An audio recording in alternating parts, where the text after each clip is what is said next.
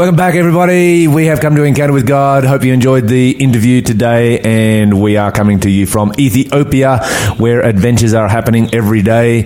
Last night, let me think what happened. Lawson got mobbed, apparently. Lawson got mobbed by young ladies. Young women, yeah. At my side, of course, we were preaching on the subject of the mark of the beast, which the devil hates. And so what happened? Well, at first, the electricity went out, and then we started the generator. We kept going with the generator, and then the amplifier gave out. And then we were preaching without the amplifier or the generator, and then it rained. And then we had and before that, we had a dust storm. And the devil just likes to attack whenever that subject is presented, one of the most important subjects. And we're like, you know what? We are not going to let the devil win. We are just going to keep preaching, and we just did. Always adventures happening here in Ethiopia. Dude, lit. That's heaps better than what happened at my site. You're a gun. I just get mobbed by women and play music. Like, I'm just chilling. Yes, this is why Lawson came to Ethiopia. You thought he was coming here, sacrifice and all that kind of stuff. No. Actually, I have a question for you guys. Last night at our site, we preached about the state of the dead, and before we started, we realized we didn't actually know what Ethiopians do with their dead. So we've seen, Vani, my preaching buddy, has seen a cemetery, but we're not sure about the process, because in Kenya, where I was staying, overlooked a cemetery, and so round about our hotel, there's lots of little coffin shops, and so it was pretty obvious as to what they did. Put them in a coffin, stick them in the ground. I've seen a coffin shop. I've seen a coffin shop, and I've seen the cemetery, and it's really cool because they have cages around all the graves so that no one can steal the stuff in them. I'm like, that's awesome. Okay, cool. Because we weren't sure if we said the word coffin in Ethiopia, then people would know what that is. You do have to be careful, because sometimes they have very different burial rituals, or sometimes not even burial. But and so, of course, the Orthodox Church predominates here, and Orthodox Church, they don't cremate. They bury bodies. And we saw a number of funerals when we were up north in Axum. We were there for like 2 days and saw 3 funerals. It was quite bizarre. But they bury in the ground in coffins. Traditionally, before that, if you go back to pre-Christian times, they would dig long vertical shafts, and we saw quite a few of these in some of the archaeological sites. And people would be buried in the bottom of the shaft that was, carved out of the rock. And then, of course, the tomb would have a big slab of stone that goes over the top of it, and it might be 20 or 30 feet deep. And they would just keep adding bodies one on top of the other. And the whole family would get buried in the same shaft together. Wow. So, it was very interesting. A different kind of burial ritual than what I've seen. Why doesn't the Orthodox Church believe in cremation? Like, what's the issue there? I think it's got something to do with the resurrection. I think that there are those who feel that when a body is cremated, that makes the resurrection impossible, which really...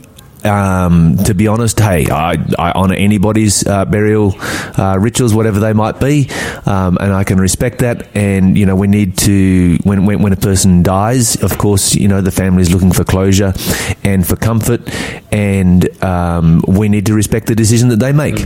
But for me personally, whether you turn to dust the fast way by cremation or the slow way by just rotting in a coffin, the end result is exactly the same.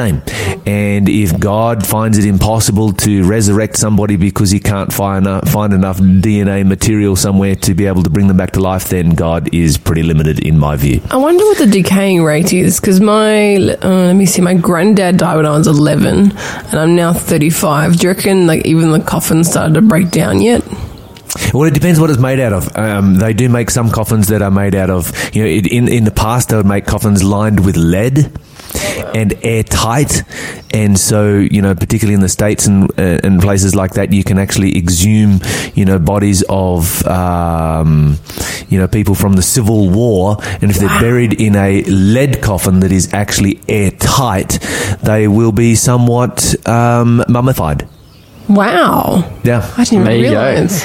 Lyle, yes. If I die before you, can you get me cremated and then scatter my ashes in Axum? I will mention this to your family, and your family will make that decision, and I will honour the decision of your family. No, because I don't know, they just don't like cremation there, and then I'll just rock up. You're going to go defend them. Yeah. Be like, boom, here's my ashes. Here's my ashes. Oh, you'll see this. Just watch this space until the second coming, all right? I kind of like those people who get themselves cremated and then have like their family members sprinkle their dust all over the planet just to see where God's going to pop them up. Let's make this as hard as possible. They know God's got the capabilities and it's not going to be hard for them, but I've never heard of this before. But I could see you doing this, Mon, leaving this in your will. Yeah, absolutely. It's like spread me around. I don't know what I want, because I would actually teaspoon here, teaspoon I would there. like to be buried in a 20-foot deep, hole with a big stone slab on top of it, because then when the resurrection happens, I'll wake up and then just fly through this thing. This is so Lawson. How cool would that be? Stone. But then at the same time, imagine just be buried all over the place, sprinkled all over the place, and then you just kind of come together and then fly. I don't know. Maybe it would be pretty cool if you were buried on top of Mount Everest, and then when the second coming happens, it'd be the closest to God, and you get to meet Jesus. You might be actually first. flying down. Be raised down, incorruptible. No, give us a text message and tell us how you would like to be cremated or buried, or what your plan is. 0491 064 669. I'd like to hear what different ideas. Yeah, let's hear what our listeners have to say on this subject. I've always wanted to be buried at sea. I like the idea of being buried at sea. I'd be quite happy for my ashes to be sprinkled at sea. I love the ocean. Sleeping with the fishes. Absolutely. It's a beautiful environment. You can be recycled there, and you'll be turned into fish food. Yeah, absolutely. I'm quite down with that. And then, of course, I will be able to accomplish what you were trying to accomplish, Mon, because, the ocean currents and so forth, you just where do you end up? True story. Yeah. You'll probably end up polluting some beach, to be honest. Making some poor penguin real angry. Only Greenie Mon would say such a thing. Only Greenie Mon would. How does your brain even work? We are super off topic, boys. Let's head back to Revelation, shall we? We're kind of not off topic. Oh, really? No, we're kind of not off topic. Revelation talks about polluting penguins. No, but the Bible, this is the time of the judgment. We are talking about the time of the judgment and what happens to the dead and, all this kind of stuff, because we have been talking in verse 13 about how when a person dies, they sleep in the grave and they wait until the resurrection. That's what the Bible teaches. And it's part of the three angels' messages. But now in verse 14, the subject changes. We move from a special people with a special message, and now we're going to deal with a special time, and we're dealing with the time of the judgment. So, Mon, why don't you read for us verse 14, please?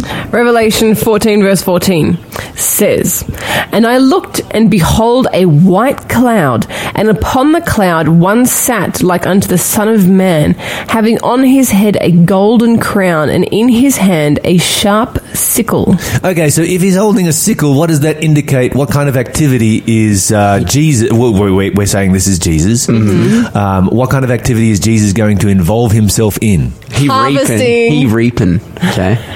He's reaping. He is reaping. Okay. Harvesting. What might he be harvesting? The harvest. Okay, so Mon says wheat. Lawson is just get rid of Lawson. Can we just throw Lawson off the balcony? Yes, please. Okay, if I don't come home from Ethiopia, you know who did it. We announce it on air.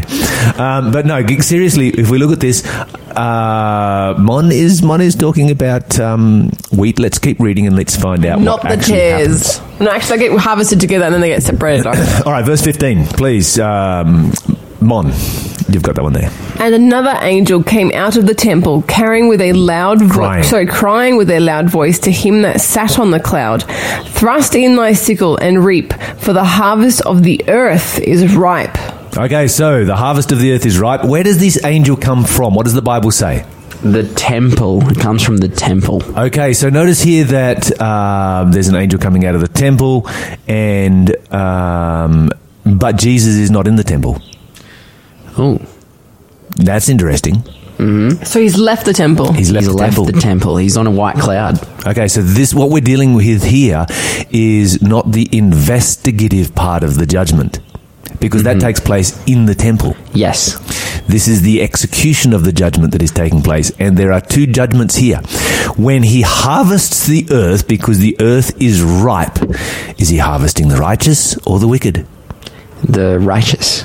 And how do you know that? Because it's saying that it's ripe. Okay. All right. But how do you know that the wicked are not ripe for destruction? Ooh. Yeah. Well, I think... Good question. Oh, okay. The answer is found if you keep reading. Okay. Yeah, let's keep reading verse 16. All right. So the one sitting on the cloud swung his sickle over the earth, and the whole earth was harvested. You're listening to Faith FM, positively different radio. Okay, so we've got the whole earth being harvested. Mm-hmm. Is that the righteous or is that the wicked? The righteous. Okay, so all of them, both, right? All of them. Yeah. So Mon says all of them. Lawson is putting a foot in both camps. I'm confused. Okay, so then to find out the answer to this question, we simply keep reading again. Okay. Lawson, why don't you read for us verse 17? Right, the Bible says, after that, another angel came from the temple in heaven, and he also had a sharp sickle. Okay, so if he has a sharp sickle, what do we expect that he will do? Harvest. But the harvest has already taken place. So how do you harvest when the harvest has already taken place? There must. So is this the part where like they've done the harvesting, but now they have to separate the good stuff from the bad stuff, like the wheat from the chaff? No, this is actually gives you a different picture of the harvest than what you'll find in Matthew. I think it's chapter 13, where it talks about the wheat and the tares, where they are both harvested together.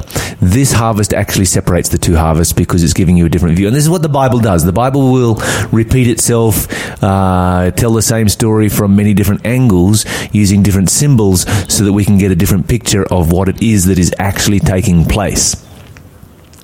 Okay, so where did we read verse 17, verse 18? Yes. The Bible says in verse 18, then another angel who had the power to destroy with fire came from the altar. He shouted to the angel with the sharp sickle, swing your sickle now to gather the clusters of grapes from the vines of the earth, for they are ripe for judgment. All right, so what is it that is being harvested here? Grapes. Grapes are being harvested. Okay, so as the grapes are being harvested, which direction do you think this might be going? Righteous or wicked? I think it's righteous. Okay, so the Lawson's going righteous. Wicked, because maybe the grapes are going to be stomped on and made into the wine of wrath. What? Just make it sound. No. Well, no, because Jesus says that he's the vine, right?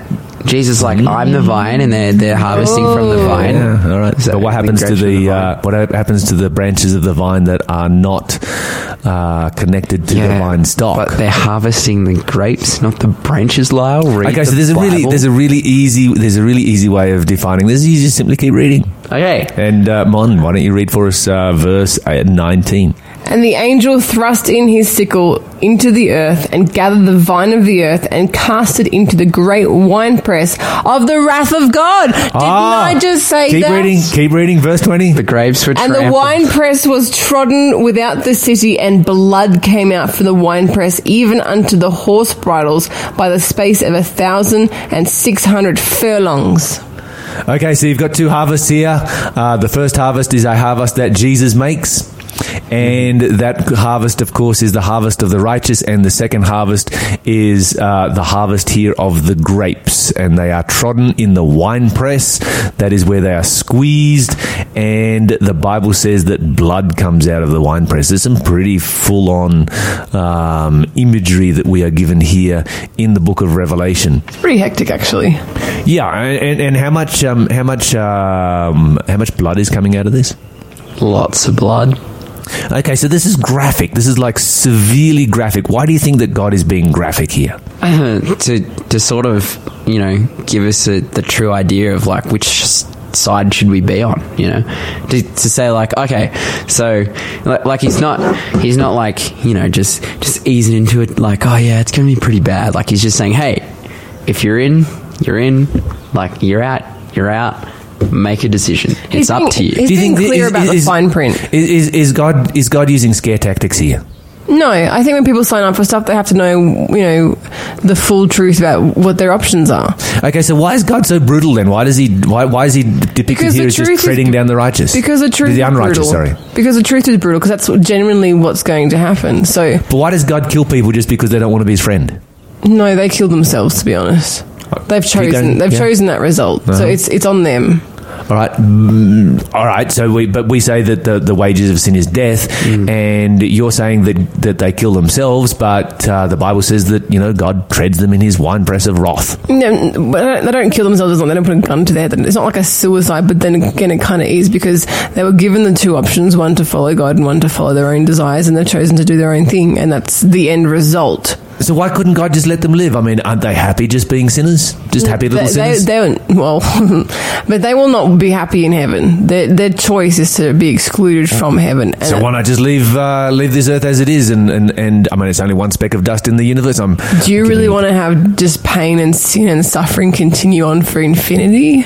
Like, is this earth really that good? That's the thing. Like, we live in Australia. We live in literally... we are really seriously insulated from the vast majority of the population of the world. Above the 1%. I wish I could bring every Australian here to Ethiopia. Oh, man. Yeah. You would get such a different perspective on life and how the average person in our world actually lives. Yeah, that's true. When I got here, I had the biggest culture shock. I was just looking out the window of the car, and I just couldn't understand what was going on. 100%. I was just like, where? Because there's so many people on the street. And I'm like, where are these people going? And I'm like, but the streets are so dirty. And I'm just like, what are these people doing? And I'm just thinking, how could anyone live this way? Obviously now that I've been here, we see homeless people in Australia, and we think, that's pretty terrible. And we see people, living under a piece of tin, or they might, live in a doorway or something like that. And it's kind of almost just one small step below the average way that people live here. Yeah, it's true. It's true. 4 small mud walls and a piece of tin over the top. That's the average house here. I've kind of come to understand, okay, this is how they live their life, and this is why how they can do what they do, but I'm still just you just don't get it. So the world isn't that great in that regard. But I think coming back to the question, if God left them like that and just let them continue, you couldn't really say then that God was a God of justice at all. Okay, explain. Well, for people, especially for people who've been victims of the sin that other people have committed, and justice is a part of love, and love is the two cannot be separated. You need justice to have love, right? So if God was to just let them get away with stuff, how is that justice? I wouldn't feel particularly loved if someone was just letting stuff happen to me when they could be doing something about it.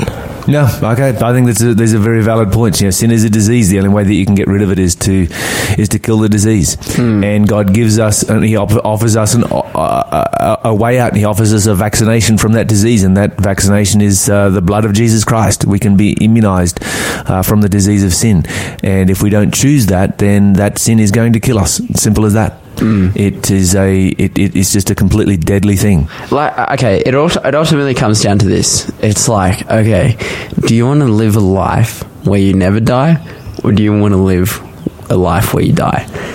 I don't want to ever die. I want to live forever. It's so black and white, plain as day. People get into that argument of oh, why doesn't God down that train of thought of why doesn't God just let the people do what they want? It's they've become so accustomed to sin and pain and death that they don't understand what life is really like. They don't understand what life is really supposed to be about, and that is eternal love with our Creator, where there is no sin, pain, death, or suffering. If you think that staying on this earth will be better than being in heaven, well, then you have no idea about how much God loves you and how amazing heaven would be, and how much Jesus gave to get you to be there. Because there is nothing that should stop you from wanting to go to heaven. If you really looked at the choices, ultimately the only thing that's going to stop you going from heaven is just yourself. Yeah, absolutely. Because it's just so much better of an option, and that's why God is literally,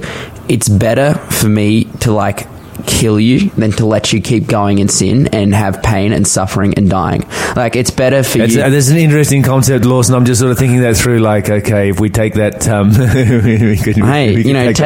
it or leave it. But this is kind of where I'm at. It's like, because for example, we come to the flood. Which, Just let me note here that we are not promoting capital punishment, and we are not promoting going out and killing people because they are sinners. No, of course not. But what I am going to say is that, ultimately, God has our best interest at heart. God knows what's the best for us. Absolutely. And ultimately, sin has gotten to such a bad place that it would probably be better if we died. Like, if that's we just exactly wanted to keep going. And when you have an animal that is suffering and you cannot do anything about it, then you put that animal down, and that's exactly what God is doing in the judgment. Is He is removing pain from the universe, and that's going to be ultimately a good thing. We'll be back right after this song. Do you know Jesus? Do you know Him? Are you believing? Are you following Him? Do you know Jesus? Do you know Him? Are you receiving His Spirit within your heart, within your mind? There's a yearning you've denied, a hunger you can't hide within your heart, within your soul. There's a needing to know, a wanting to behold. Do you know Jesus? Do you know Him? Do you believe?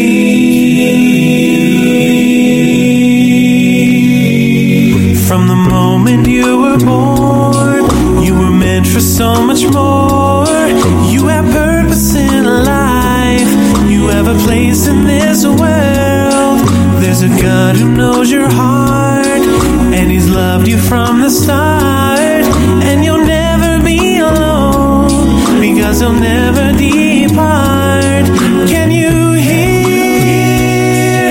Can you see? Look at love in the face. Know His peace, know His grace. Let Him in. Let Him in. Let Him capture your heart. Let Him win. Do you know Jesus? Do you know Him?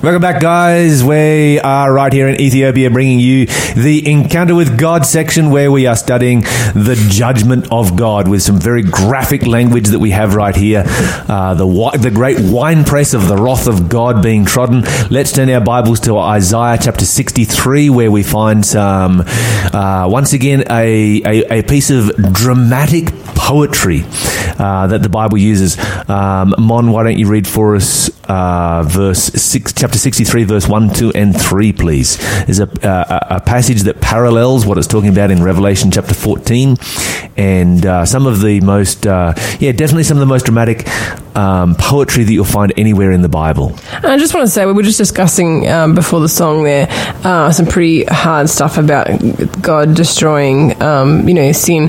If you have an opinion about this, or if you have something you want to say, give us a call, 1-800-FAITH-FM. Let us know what you're thinking about that, because it can be a pretty heavy topic to wrap your mind around. And I'll tell you why you're wrong. Lawson. I'm just joking. And we will take Lawson outside and smack him one. Actually, just quickly, I pulled that one last night. I spoke about the state of the dead, and I was like, look, if you think I'm wrong, come and show me from the Bible. Absolutely. Yeah. I pulled that one preaching on the Sabbath, and I'm like, okay, if you can show me where I'm wrong on this, and you can show me that we should be worshipping on Sunday, bring a Bible verse. If you can find a Bible verse that says we should worship on Sunday, I'll give you $100,000 and I'll throw my laptop in as well. Wish I could get that. Okay, so Isaiah 63 verse 1, 2 and 3 you said? Yes. Who is this that comes from Edom with dyed garments from Bozrah? This that is glorious in his apparel, travelling in the greatness of his strength. I that speak in righteousness, mighty to save. Okay, let's stop there for a moment. How is this person described? What is their clothing described as? Dyed garments. Mm-hmm. Mine says glorious. Stained with red. Stained with red. Yeah. Mine's coming up with the red color. Where did this red come from? Verse 2, please, Mon. Wherefore art thou red in thine apparel, and thy garments like him that treadeth in the wine fat. Okay, so where did the red come from? What's he been doing? Because he's been stomping on grapes. He's been stomping on grapes. Hey. All right, verse 3. I have trodden the winepress alone, and of the people there was none with me, and I will tread them in mine anger, and trample them in my fury, and their blood shall be sprinkled upon my garments, and I will stain all my raiment. Okay, so there's some pretty dramatic language we've got right here. This is Jesus treading the winepress of the wrath of God. Okay, so there's something interesting here. The Bible says that Jesus has done something before he does something. In verse 3, what has he done? He's trodden the winepress alone. Alone, mm-hmm. Yes. And then what does he do? He gets stained. He gets stained, and then, of course, he tramples the wicked. Oh, yeah, okay. So here's the important point. Before the wicked experience the wrath of God, Jesus has experienced the wrath of God. Oh, yeah. And Jesus died alone. There was no one to help him, the Bible says. And that's what's being depicted right here. It goes on in verse 4. It says, for the day of vengeance is in my heart, and the year of my redeemed is come. And verse 5, there's a critical part there in verse 5. Lawson, have you got that one for us? Yes, it says, I was amazed to see that no one intervened to help the oppressed. So I myself stepped in to save them with my strong arm, and my wrath sustained me. Okay, your translation is quite different from there, from mine. I looked and there was none to help me, mine says. And so there's a number of different ways there's a couple of different ways that you can look at this, because when Jesus died on Calvary, how many people were there to help him? No one. How many people? What did the disciples do? They bounced. They bolted. In fact, one of them ran so fast that someone grabbed him and he left his clothes behind and kept running. He did a Joseph. He did indeed. And this is what's taking place right here. And so you've got Jesus here, and really the message that is coming through is Jesus has trodden the winepress. He knows what it's like to die the second death, the death that the wicked die. He has experienced that. And because he has experienced that, he is pleading with us, and he's saying, look, this is what's going to come to you. you are going to receive the second death. The winepress of the wrath of God will be trodden, and the wicked will die. They will die eternally. I've been there. I've done that. I've experienced it. And because I have experienced the second death, I don't want you to experience the second death. And Jesus, of course, in experiencing the second death, has done that in our behalf so that we don't have to. And this is the whole message that is coming through here. Jesus says, I've done it, you don't want to do it, and so here is the solution. If we go over to Habakkuk, we have the same kind of very graphic language, the same kind of amazing poetry coming through again over here in Habakkuk chapter 3. This last chapter is just it's just amazing. Mon, why don't you read for us, starting in verse 3, through 6. God came from Teman, and the Holy One from Mount Paran. His glory covered the heavens, and the earth was full of his praise. And his brightness was as the light, and he had horns coming out of his hand, and there was the hiding of his power. Before him went the pestilence, and burning coals went forth at his feet. He stood and measured the earth. He beheld and drove asunder the nations, and the everlasting mountains were scattered. The perpetual hills did bow. His ways are everlasting. Okay, this is a piece of poetry that should be put to music right here. This is dramatic language. Very much so. Lawson, why don't you read for us in your modern translation verse 4? In verse 4 it says, his coming is as brilliant as the sunrise. Rays of light flash from his hands where his awesome power is hidden. Okay. I want you to think about this for a moment. And some translations talk about light coming through his hands. Okay, what is so significant about rays of light coming from the hands of Jesus when Jesus returns to this earth? Because this is clearly the return of Jesus. You know, in verse 6, he stood and measured the earth. Does Jesus not know how big our planet is? No, of course he does. He does. What is he measuring? He is measuring the people on the earth. This is judgment language. This is the execution of the judgment taking place here. You know, the everlasting mountains were scattered. The perpetual hills bowed low. This is really just a more poetic way of describing, you know, every mountain and island were moved out of their places. This is what we have here in Habakkuk.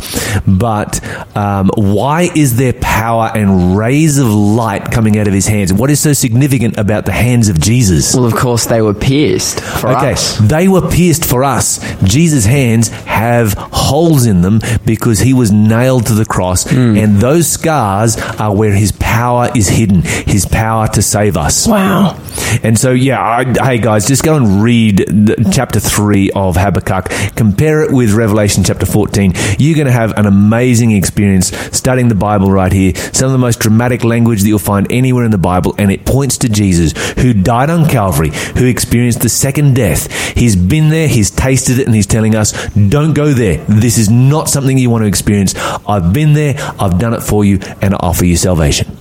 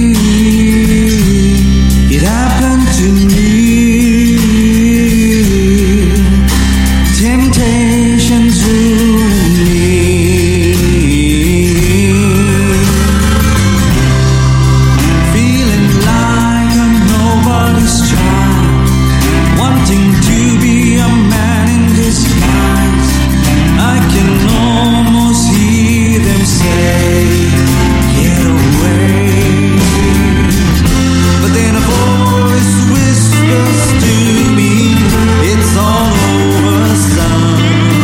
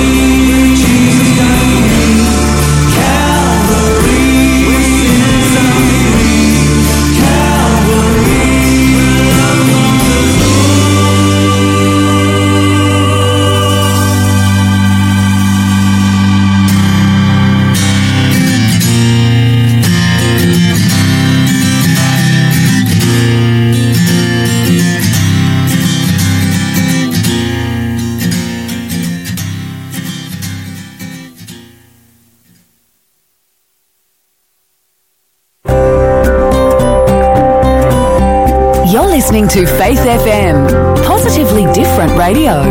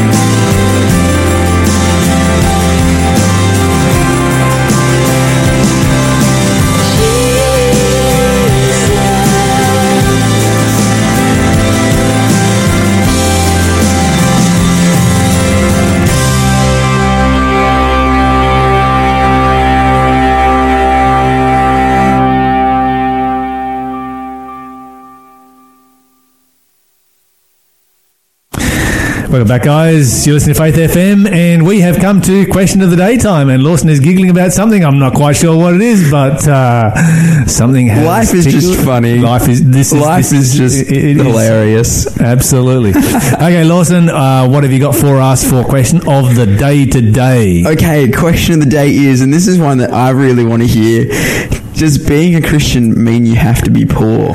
Well, after some of the things that I've seen here in Ethiopia, I would say that there would probably be a lot of people in this country that would be asking a question like this. And if poverty was something that created a connection, automatically created a connection with God, then this would be a probably more spiritual country than what it already is. But having said that, does being a Christian mean I should be poor? The answer is no. There are a number of very wealthy individuals mentioned in the Bible. Let me just mention a few of them, and then we'll talk about this in more detail, because it certainly does not mean that you should be rich. Make that very, very clear. Okay, so in the Bible, you're going to find people like Nicodemus, Joseph of Arimathea, Zacchaeus, who were all very wealthy people. Of course, in the Old Testament, you have probably the most wealthy person who is mentioned there was Job. It's just absolutely staggering wealth. And then, you look at Abraham. He's got 318 or 320 thereabouts men amongst his servants who are of military fighting age. So, that's a household of at least 2,000 people. That's a rather large business. That's a rather large payroll by anyone's imagination. And so when we talk about these people, we find that, yes, they were fabulously wealthy and God used them.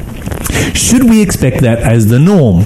You will find the prosperity preachers who jump up on your television screen and ask you to send them money all the time, will be telling you that God wants you to be rich, and that if you give them money, then that money is going to grow and it's going to increase and become something much more bigger, and you become a wealthy person as a result of it. Well, the reality is that the only person who's really becoming wealthy is the person you're giving the money to. Not saying that there isn't a blessing to receive from somebody who is an honest giver of, to the cause of God. There is definitely a blessing to be received there, just not a financial blessing necessarily. There is always a blessing. God says that He will bless. He does not guarantee a financial blessing. In fact, the Bible says, and this is a very famous passage, that it is harder to get into heaven.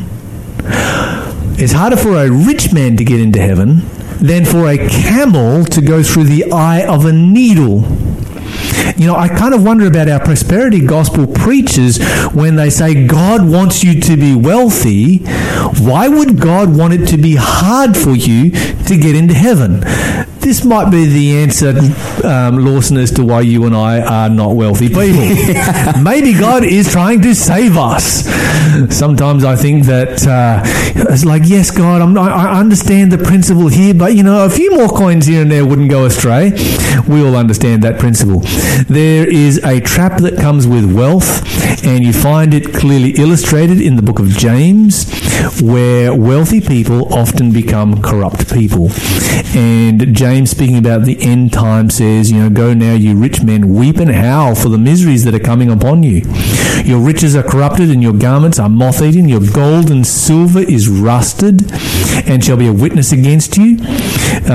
You have heaped treasure together for the last days. Behold, the hire of the labourers have reaped down your fields, which is of you kept back by fraud. Cries, and the cries of those who reap have entered the ears of the Lord of the Sabbath. He goes on a little further and says, be patient, therefore, brethren, under the coming of the Lord. Jesus is coming soon. When you see, tremendous financial inequality in our world, it is a sign that Jesus is coming back soon. And so, no, God does not, you do not have to be poor.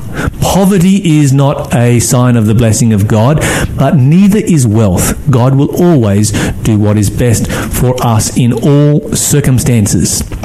Anyway, moving on with this morning's show, we're going to be listening to Simple Living by Keith and Kristen Getty with Ricky Skeggs. You're listening to Faith FM.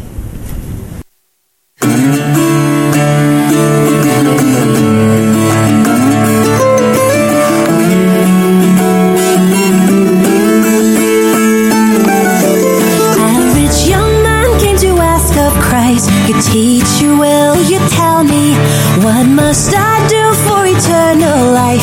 I've kept you lost completely. Sell all you have, give to the poor, then heaven's treasure shall be yours.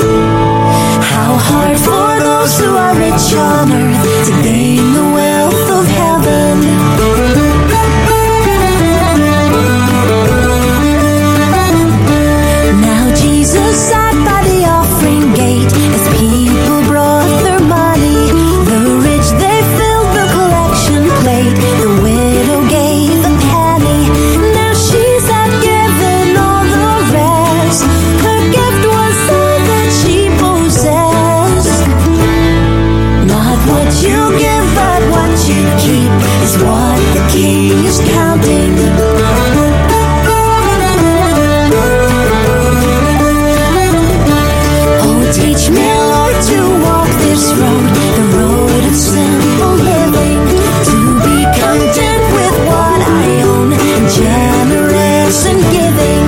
And when I cling to what I have, blades arrested quickly from my grasp. I'd rather lose all things of earth to gain the things of heaven.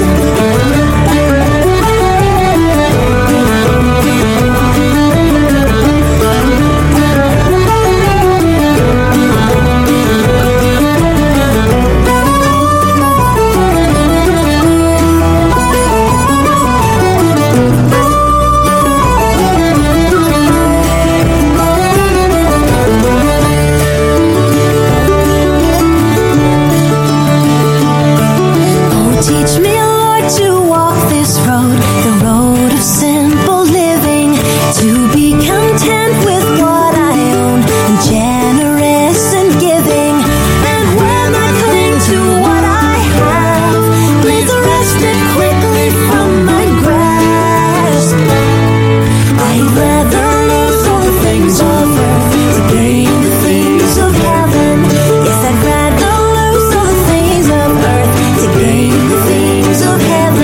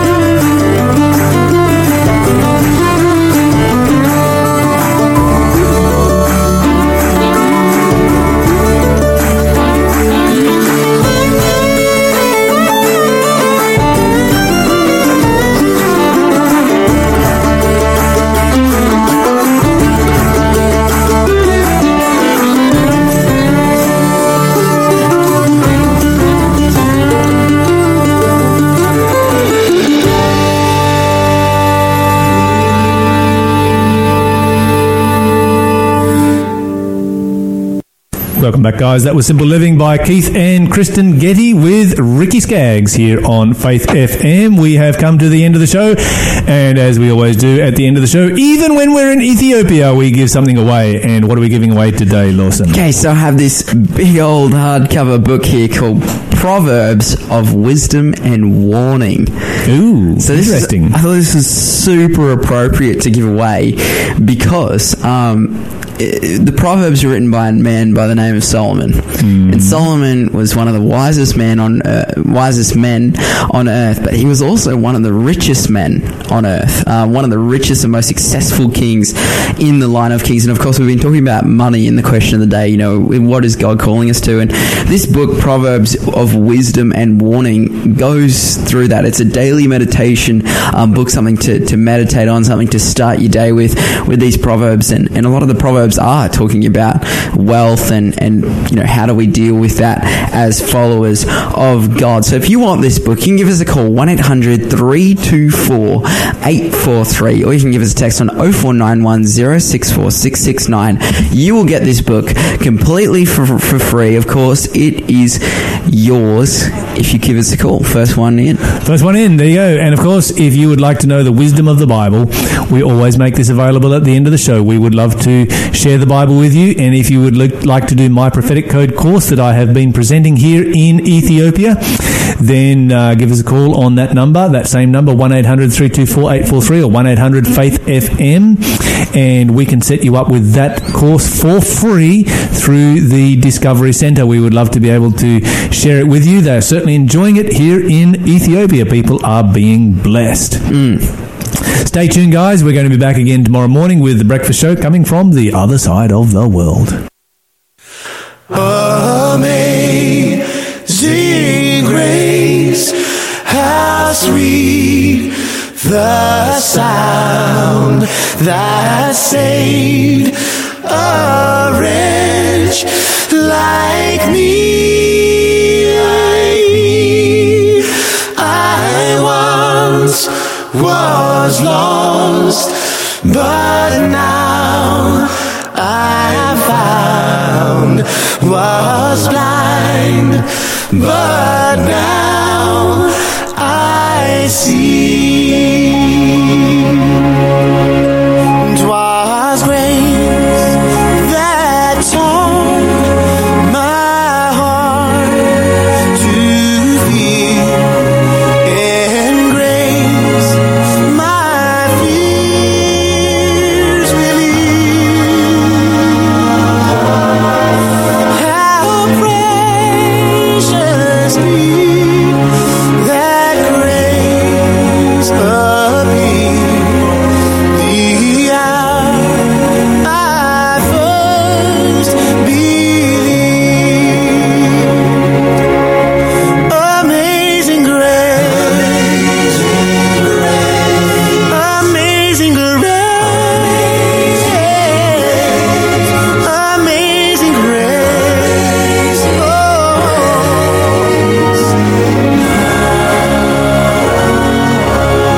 My chains are gone, I've been set free. My God, my Savior's ransomed me, and like a flood, His mercy reigns unending love. Amazing grace, amazing grace, amazing grace, amazing grace,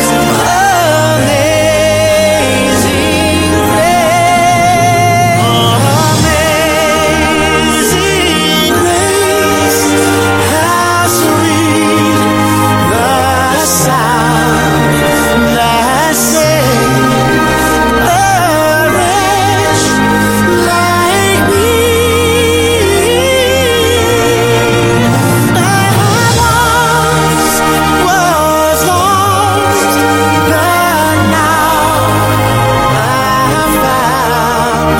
Was blind, but now I see. Amazing grace, amazing grace, amazing grace.